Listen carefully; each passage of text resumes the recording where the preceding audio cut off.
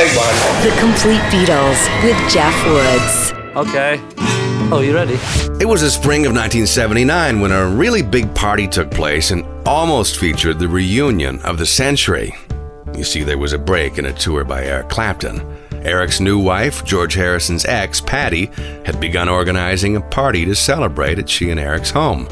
The invitation read, "If you're free, try and make it. It's bound to be a laugh." What they did not include, however, was when to show up. A couple English legends named Lonnie Donegan and Georgie Fame showed up at 10 in the morning.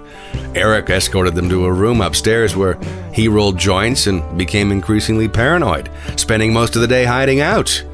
Hours later, he went downstairs to discover a full-bore party was happening, the kind of party he'd like to go to.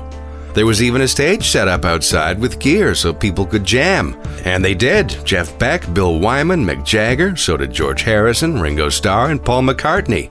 John Lennon later called to say he would have been there too, had he only known about it. It was the Beatles reunion that almost was. The Complete Beatles.